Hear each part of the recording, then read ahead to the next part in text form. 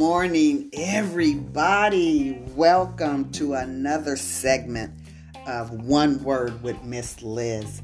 And I'm Miss Liz, and it is my pleasure as well as my delight to bring you the Word of God. So let's just have a little recap. We have been on a journey with peace. Our one word has been peace. And we're going to finish that up today, but I just want to give you a little recap on what we have walked through this week. We have learned that trust brings peace.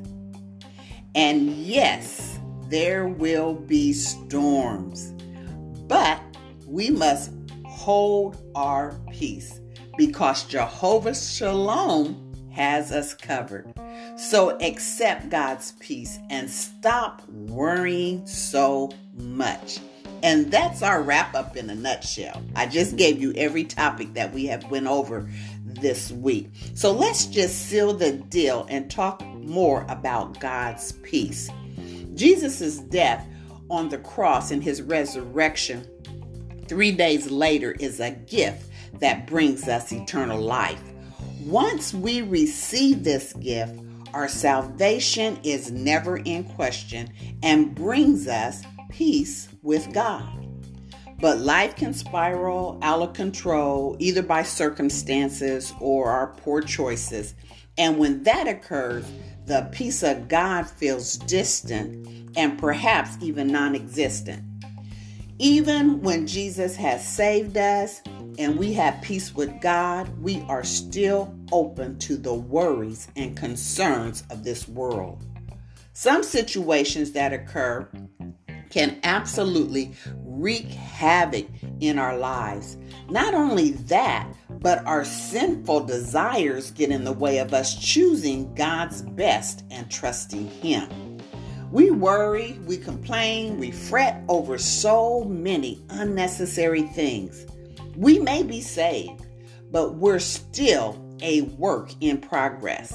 And because we allow external pressures and eternal battles to have their way with us, the peace of God is not always apparent in our lives. To experience the peace of God, let's look at 2 Bible passages to see how we can make the peace of God our constant reality. Romans 8, verses 6 through 11. A spirit-controlled mind leads to life and peace, and letting our sinful nature reign brings death. So think about that. When we have and we entertain sinful thoughts that are far from God's best, our minds don't have the peace of God. Not because God isn't near, but because our sin has put a barrier between us and God. The peace of God and our sinful nature are at war. They cannot coexist. But when we simply submit to God, trust in His ways, and obey Him, we're no longer stumbling over our sinful nature. And instead, we experience His perfect peace. Now look at Philippians 4, 6, and 7. The peace of God covers us like a blanket. And I like to pray that. Let's read that again. The peace of God covers us like a blanket when we stop worrying, but pray instead about everything. That's right, pray about everything. We turn every burden or hardship that we're carrying over to God. And when we do that, we are assured of His peace that passes understanding. That peace will flood our hearts and our minds. It's so beyond our understanding, we can't even comprehend it. It's not something we could create, but something we obtain when we choose to trust, obey, and walk in faith.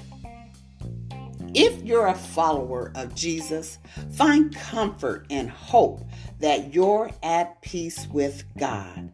And then Seek God in all your ways so that nothing will be in between you and the peace of God.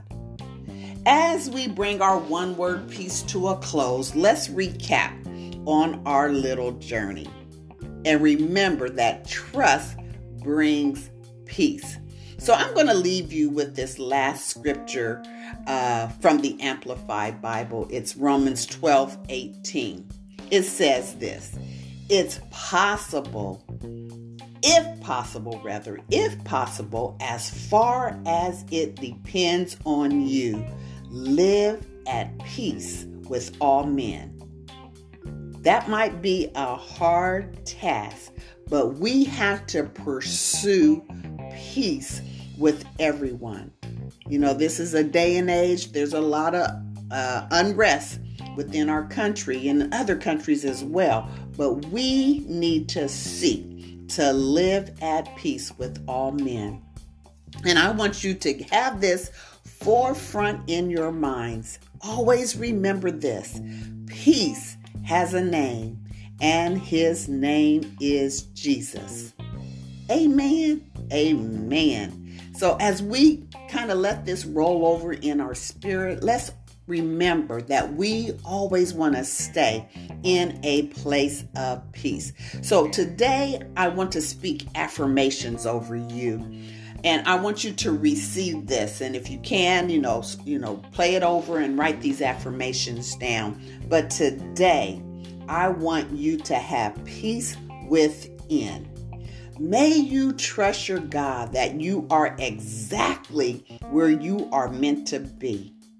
May you not forget the infinite possibilities that are born of faith. May you use those gifts that you have received and pass on the love that has been given to you. May you be content knowing that you are a child of God.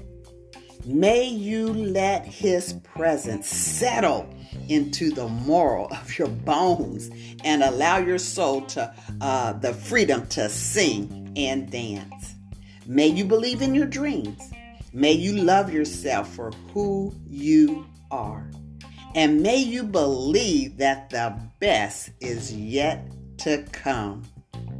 So thank you so much for spending a little time with me this week. Join me on Monday as we explore our one word, which will be forgiveness.